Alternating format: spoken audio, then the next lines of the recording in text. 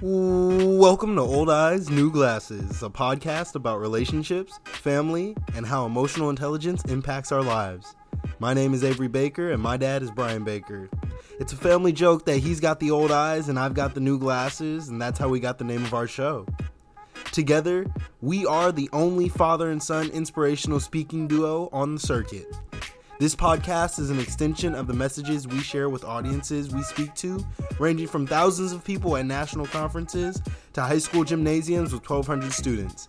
Get ready to listen to some of the most dynamic, the most unique, and the most inspirational cross-generational conversations you've ever heard. What's up, everybody? Today is Wednesday, June the 10th.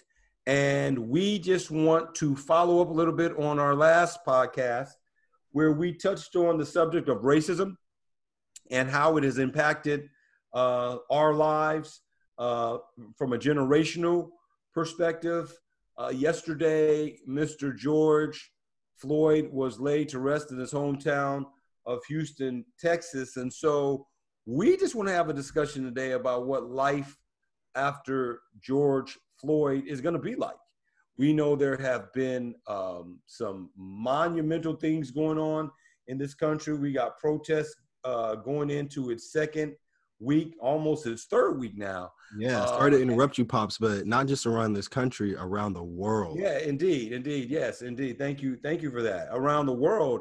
And so, but what is the world gonna look like moving forward? What happens now? I know, Avery, that you wanted to lift up your voice, and you participated in a couple of different marches up here in the Sacramento area. I know your brother did the same thing down in Los Angeles. And so it is definitely a time for the ages. And the question remains now, and we've been discussing this as a family, almost every day over the past couple of weeks, like where are we headed? Right. And so, Avery, if you could just kind of share a little bit about, how you've been processing this as a 24-year-old over the last couple of weeks, and share your experiences with everybody, and then we'll just we'll go from there.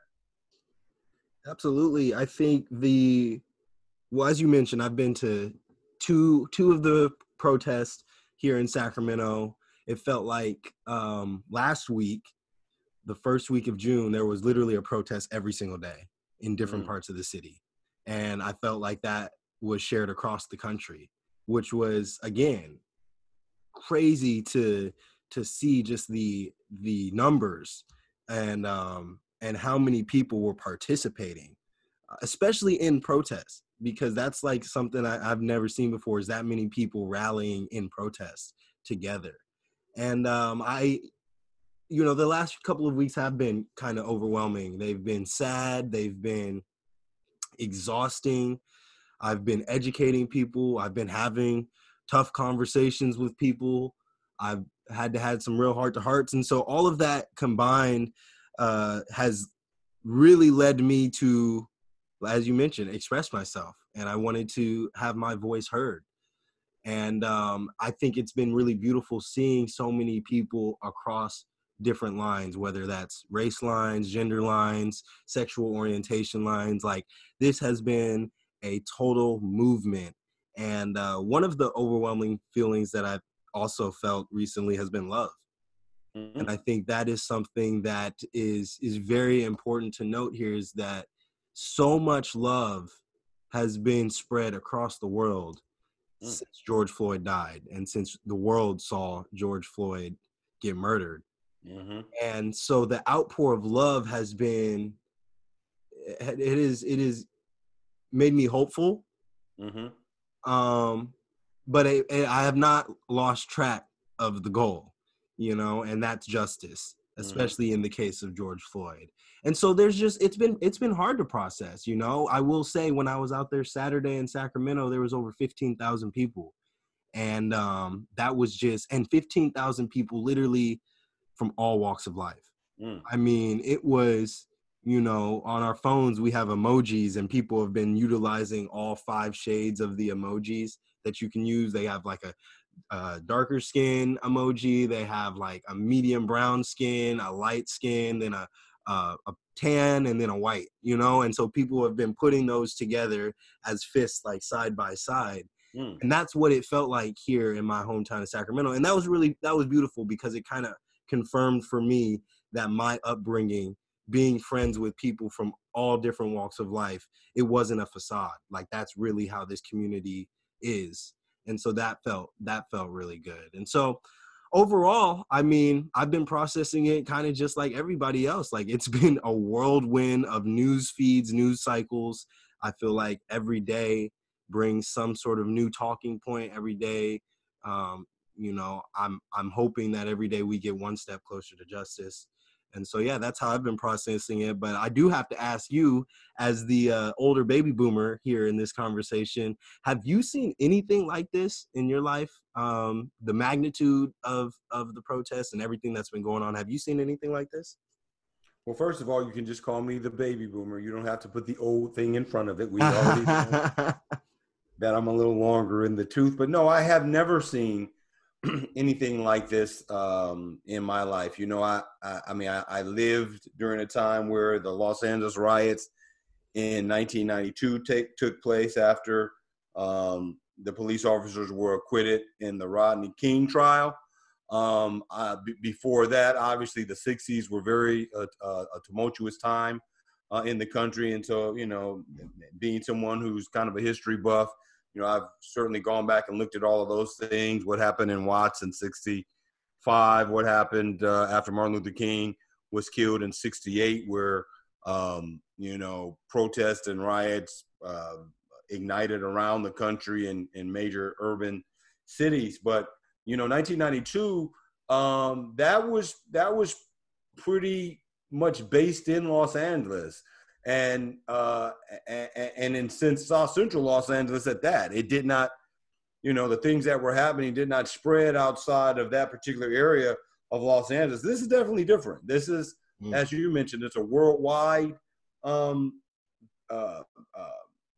together like I've never seen before. I do recall when apartheid was really being touched on in the 90s, in the 80s and the 90s.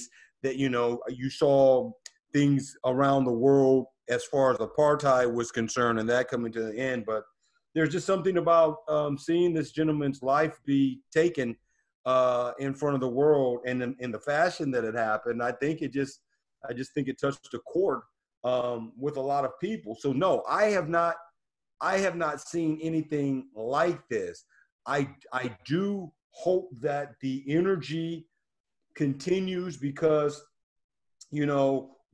what comes out of this, I think, is really the most important thing. Now, you mentioned justice for Mr. Floyd, and that's absolutely important, but there has to be some real changes in our society and in our country right now moving forward too. I don't think you could take this particular incident that happened and the police officers, hopefully they're convicted, but they go to jail and then that's it. And then it's back to business as usual. This has got to be something longer than that. And I think there are a lot of people that are beginning to realize right now that the way policing has been done in the country has gotten us to this point of the country literally exploding in a lot of different ways. And so people are waking up a little bit to the actions of police officers. Not all police officers, obviously,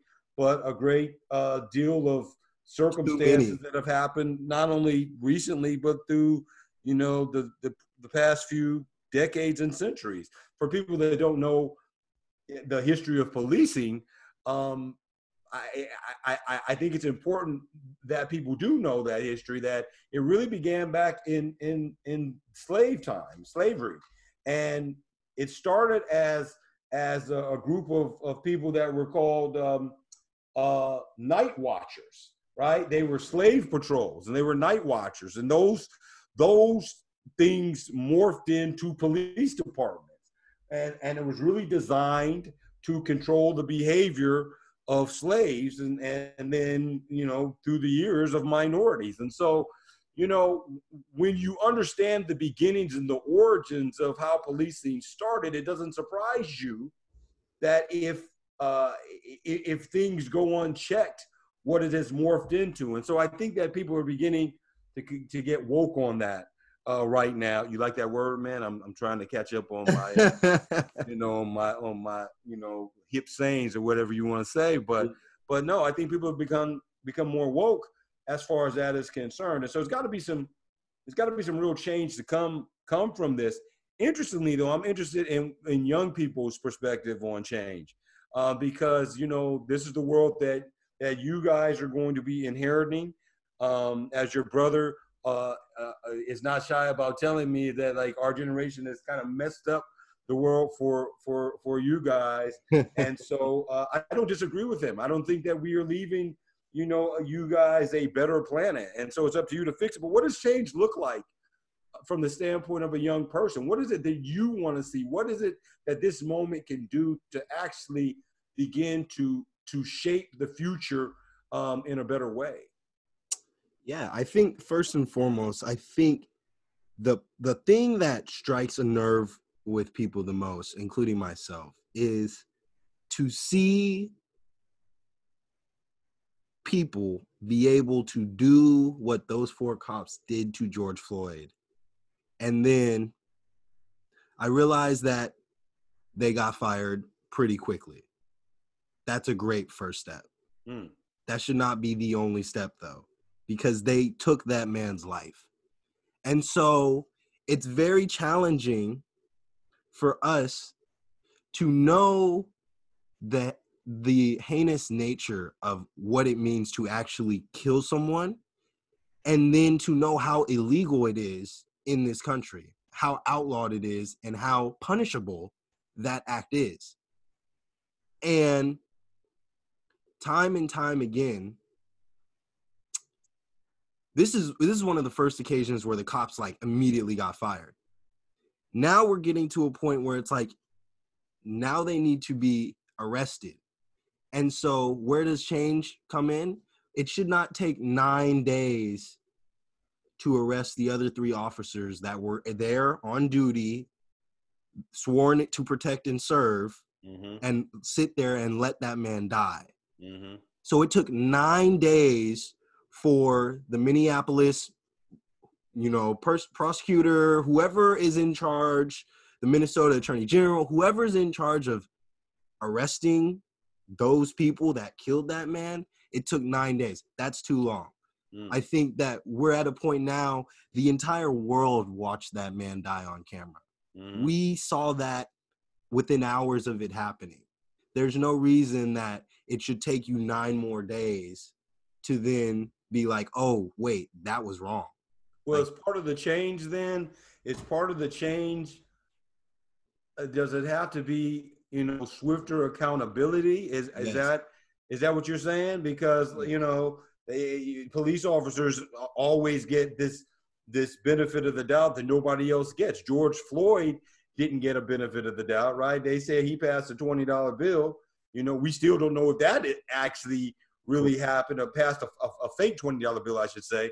We just really don't know. We just know that immediately for whatever it is that he did, it's like you're under arrest, right? Yeah. So, it wasn't like So exactly, and that's a great point. I mean, he was already under arrest for possibly having a fake $20 bill, yet these dudes killed somebody and participated in murder, and they were just walking around, or they were just able to be free for 9 more days, aside from the guy that actually is getting charged for second-degree murder.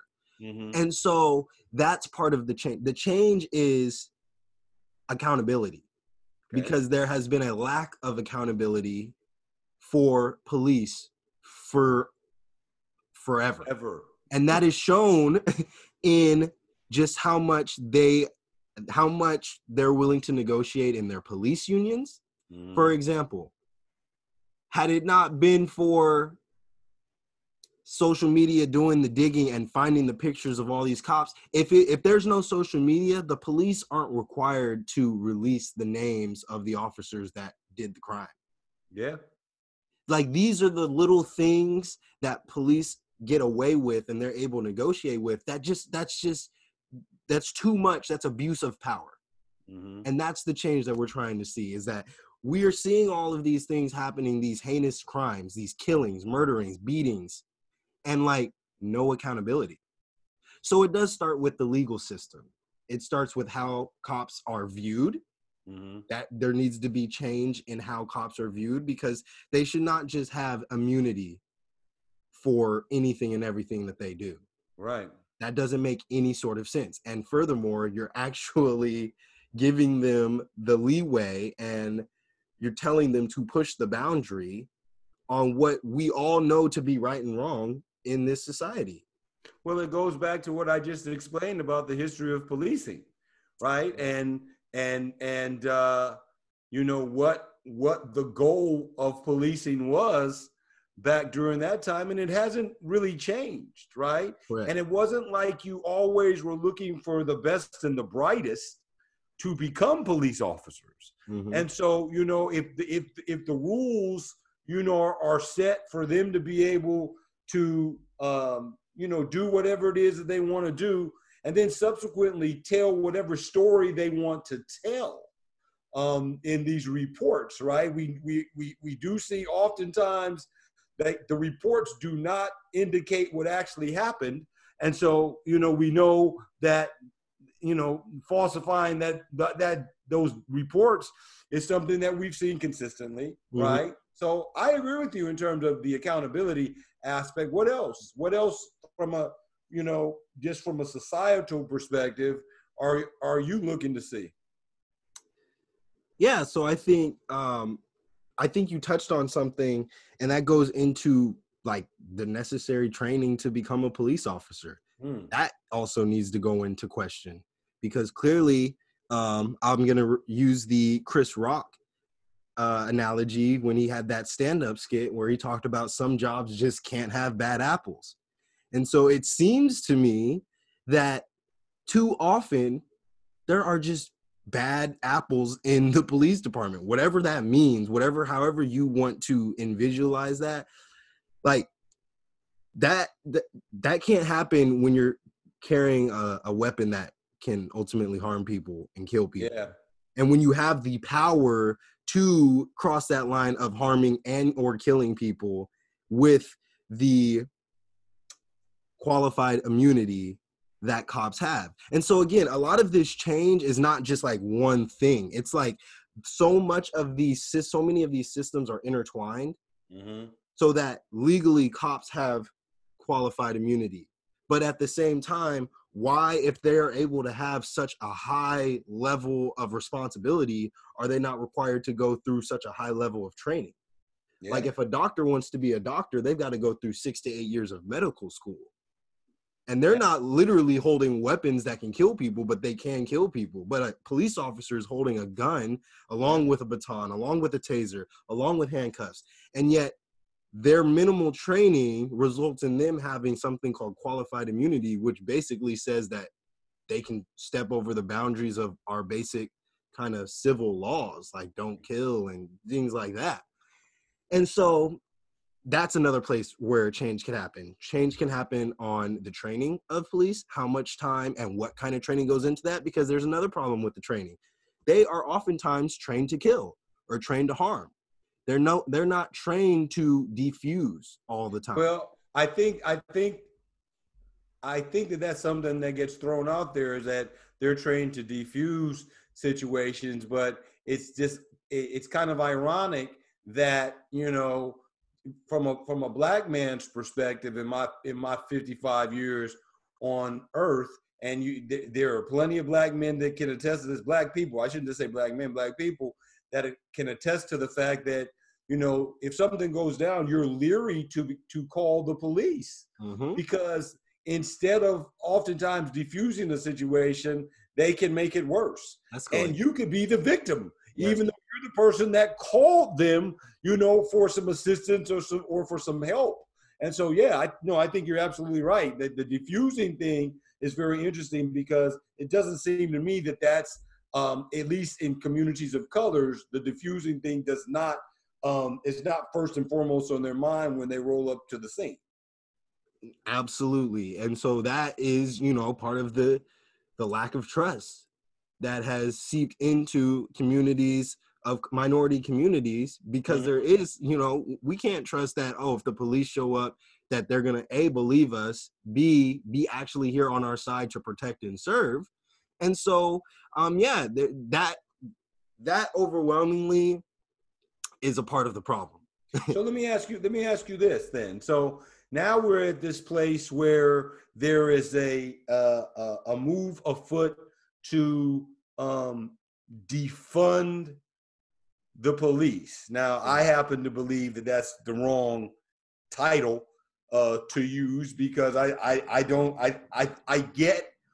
I get what many people mean by that, but I think you have to be careful with using the word defund the police. What do you think about, you know, that particular phrase, and like what are your feelings on that? Because young people may look at it differently than older people. I look at it a little bit differently. I'll talk about mine in a minute, but what about you? Yeah, I'll throw it back to you. But for me, it's it's quite literally taking the words for what they mean. Defunding something is like taking that budget and decreasing it. Like you're removing funds from that budget. Okay. And so it's important to note that overwhelmingly across this country, many police departments have had their budgets increased over the last 10 to 20 years. Mm-hmm. For many police departments since 9/11, a lot of police departments have started to become militarized. Mm-hmm. And so that actually adds, they've had tremendous increases in their budget, because now they're taking in military supplies and military weapons and military vehicles. And so that's important to note, because at the same time when so many cities across the country have been adding to their police budgets, they've been taking away from other social funds, i.e. education, Mm-hmm. i.e. Medicaid, i.e. some other public health programs. And so it's just by no coincidence that has been the case. And so in the same breath that people over the last 20 years, lawmakers, policymakers, and people in positions of power have been so quick to add funding to police budgets, and yet, I'm sorry, but like, I'm still seeing more police kill people in the United States than like almost the rest of the world combined. Yeah. That's a problem. Yeah. So why are we continuing to reward police departments for actually not doing their job, but yet schools have been defunded, public health programs have been defunded, after school programs have been defunded, public parks and communities have been defunded. Yeah. And so why is it that I challenge our value system when we just want to try to put a Band-Aid on things, which honestly is a really bad Band-Aid. The Band-Aid is the police. And the Band-Aid is actually, it's kind of rotten, and so it's seeping into the wound. So we've got to start addressing problems that police can't solve.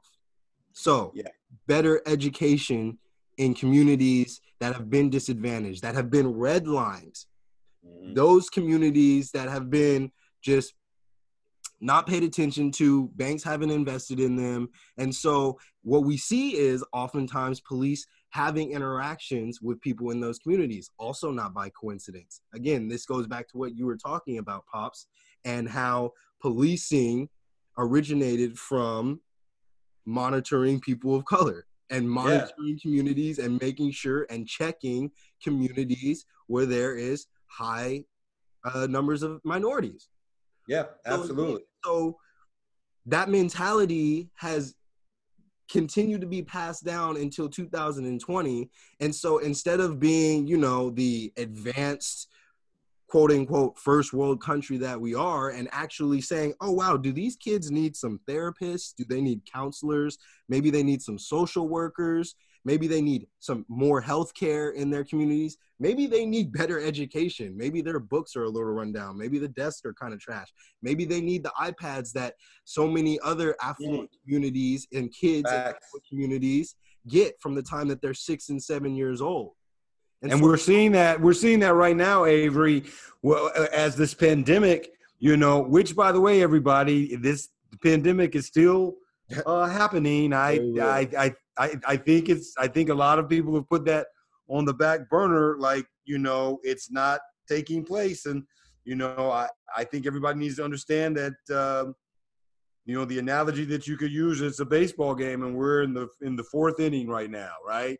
So, but the point is that, as school moved to online virtual learning, there's a ton of kids that did not have the opportunity to continue their education because they did not have the infrastructure, the bandwidth to be able to even access online learning. And so that's to your point right there. I'm glad to hear you talk about defunding in that way. I think that, there's a chance for that message to get lost using the term defunding. I think it just is a reallocation of monies that need to go to some other places. And at the end of the day, it really will make, police officers' jobs easier.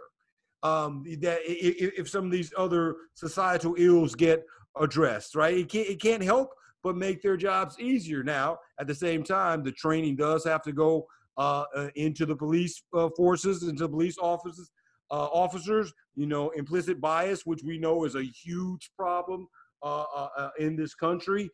There needs to be more emphasis put on that. There probably needs to be more emphasis put on having police officers that come from the community policing those communities, because it's very, very difficult for somebody that rarely has an interaction with someone that doesn't look like them to then put in a position to, quote unquote, police them, right? And as I said before, police departments originally were designed to control the behavior of minorities, the behavior of slaves. And so I think that that's something that certainly has to be looked into. Let me ask you this. I see, this momentum that's happening right now, that's taking place, and this window for change is here.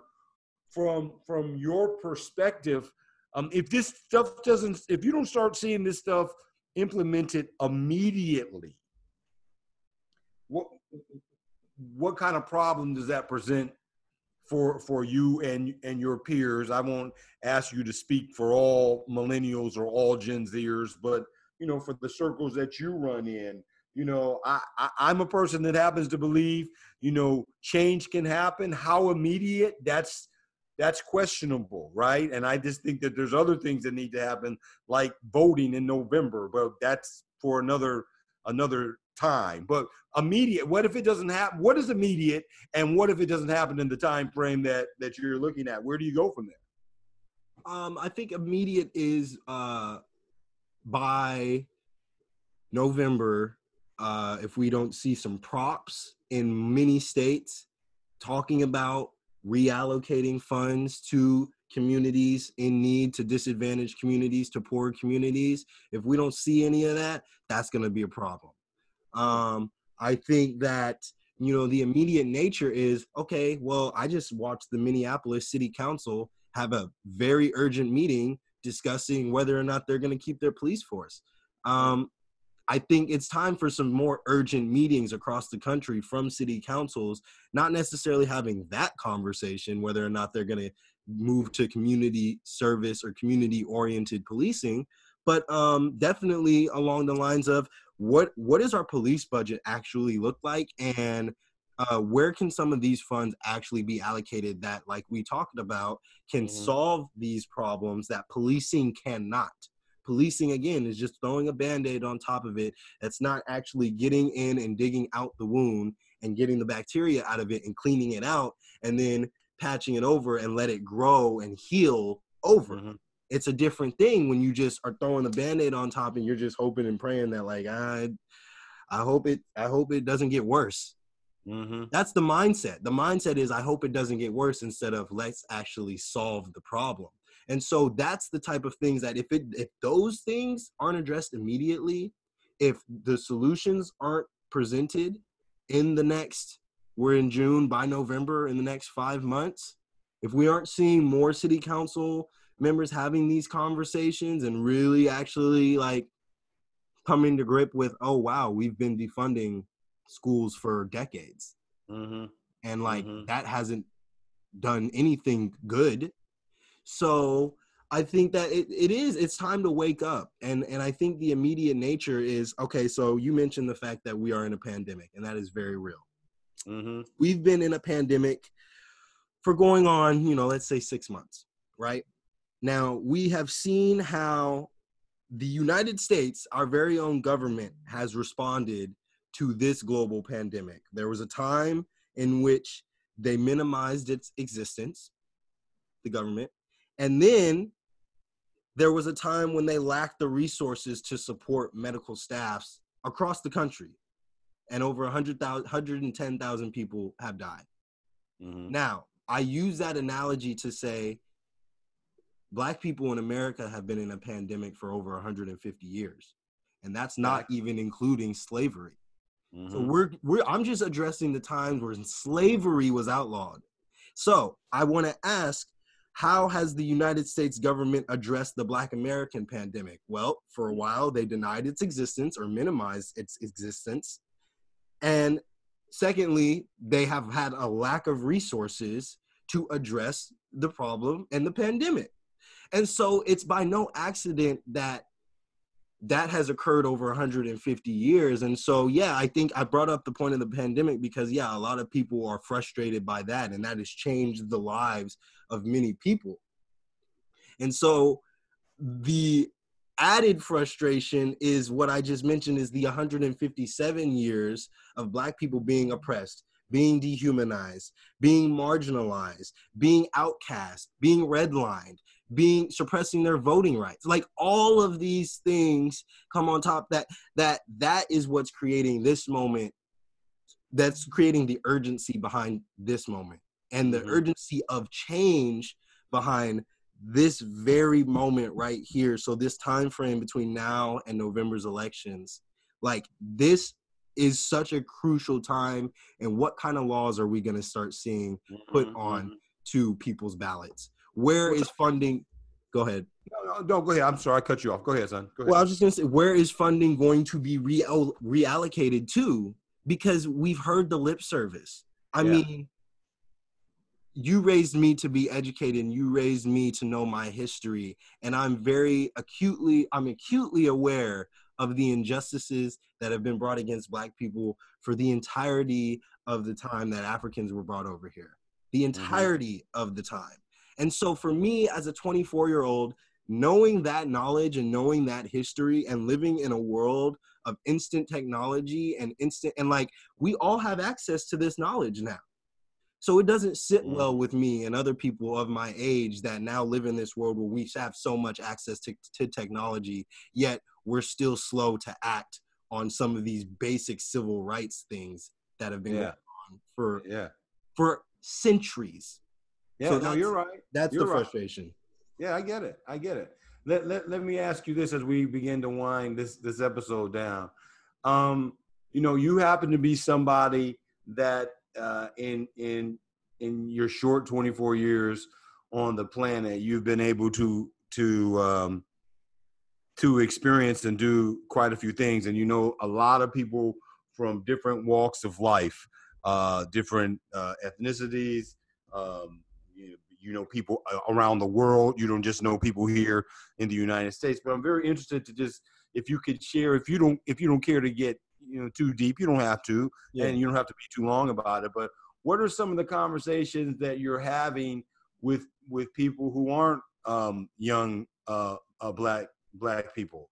From around the world, from if you've been in contact with your friends, in other parts of the world, and your friends here that aren't Black, can you kind of give some insight, some high level insight to kind of what those conversations have touched on, and I'll just leave it at that. Well, first, I want to acknowledge that I am a firm believer in the fact that conversations need to be had. Like, first and foremost, uncomfortable or comfortable, confirmation bias or complete opposite, I don't care. You need to start having conversations with, at least at bare minimum, with the people that matter to you, you know? And so for me, I have felt a lot of love from people, my friends that aren't Black, that have been either showing their support by being out there with me, that have been reaching out to me and checking in. Now, I will admit it has felt a little weird because it just feels like, you know, I kind of lost a loved one personally. But I do think that speaks to the awareness that people have of this current moment, where it's like, yeah, this current moment isn't just about George Floyd, and may he rest in peace. But this is so much bigger than George Floyd, and he might have just been the straw to break the camel's back, excuse me. Mm-hmm. And so, yeah, the conversations have been tough. They've been exhausting. They've been me educating. They've been a lot of, you know, admittedly, it's been a lot of one-way conversations. And I was reading something earlier today. What do you mean? I'm sorry. What do you mean by it's been one-way conversations? Well, for the first time in my life, I feel like my experiences are being heard and valued. Okay. So, as you know, to give people a little background, like, I attended, you know, both private and public schools growing up. And oftentimes, especially in private schools, I was legitimately the only Black kid in class. And so, having been a minority throughout my schooling education, and even when I got to high school, I mean, when I was at a public school, I was literally one of 4 Black kids in the accelerated international baccalaureate program at my entire high school. And so I've always kind of had this feeling of like, you know what, like, I could scream and shout, but nobody's really going to listen to me. Mm-hmm. And so for me, that's what I mean by having one-way conversations. It's like, for the first time, it's like, no, listen to me. Okay. Like, listen to what my experience has been, because y'all don't know. And you're not going to continue to minimize my experience and marginalize it and make me feel like, oh, what I'm experiencing isn't quite there. Mm-hmm. You know, so it's been a lot of that. And so it's having those conversations and having people recognize that, like, I mean, you know, call it what you want, call it what their privilege is. And we all have our varied levels of privilege, but it's recognizing, like, yeah, just because you don't see this doesn't make it not real. Mm-hmm. Mm-hmm. And so that's what a lot of my conversations have been. And like I said, I mean, to be honest, it's been a little exhausting. I've been feeling like, did I turn into a part-time professor, you know, where it's like, I'm like having conversations with people, but it's also like, no, like, I'm trying to tell people, educate yourself, you know, like, learn some parts of history that they don't teach us in school. And like, that's a whole podcast series talking about reforming education in this country, because yes, it is taught and the education has been passed down from a white supremacy standpoint. Mm-hmm. It has been passed down from the narrative of the white man. Mm-hmm. That's the only history that we learn in our public schools, and for many of our private schools, that's the only history that we learn. And so it's really about telling people, like, no, not everything that you read in those textbooks are real. And guess what? Like, there was a lot more that went on that they didn't tell us. Mm-hmm. And so, yeah, I mean, but overwhelmingly, I have met people where they are. And I think the conversations are very important to have, because without them starting, you know, it's very hard to have a middle ground if there's no communication. If we're just going to continue to stand on opposite sides of the spectrum and nobody's going to at least try to start the conversation. Yeah. You know? Well, as I'm listening to you talk, man, you're sparking a thought in me, and we can discuss this. You know, perhaps having like a young people summit, where on our upcoming podcast episode, perhaps we draw in young people and just have a conversation. I can moderate it as the old dude on the call and just listen, because, you know, I'm at that place where I need to listen to young people as well. You talked about having conversations that matter. Obviously, you and I, as motivational speakers, that's what we do. We go out and we have conversations with audiences that matter, whether it's their workplace relationships, whether it's their family relationships, parent and child relationships. That's what it's about. And that's what, the Avery and Brian experience is about. Is like, look, like, how do we have conversations, but then how do we also do some self-exploration to kind of figure out like how we get better as individuals in order to be able to be better in our relationships, right? Not to put it off on other people, but you're making me think about it. So let's talk about an upcoming episode where perhaps we have a group of people your age to sit down and talk about, what you guys want to see in the world moving forward. That would be a good possibility. But with that being said, I'll turn it over to you so you can kind of close us out on this particular episode. It was good to catch up with you. I talk to you often, obviously, but I'm always glad when we're able to sit down and have these discussions. I think it's important, and I think it's important for people to hear them. Yes, very important. And the more discussions we have, the better we will get at them, and the better that we will be able to understand. I'm not just talking about this from our podcast. I'm just talking about as a society. The more conversations we have, the better we are. The better we will be able to understand each other. And so, that's the beauty of the human experience. And so, with that being said, until next time, thank you for listening into this podcast. It has been a very, very special episode, and to be continued until justice is served. Talk to y'all later. Take care.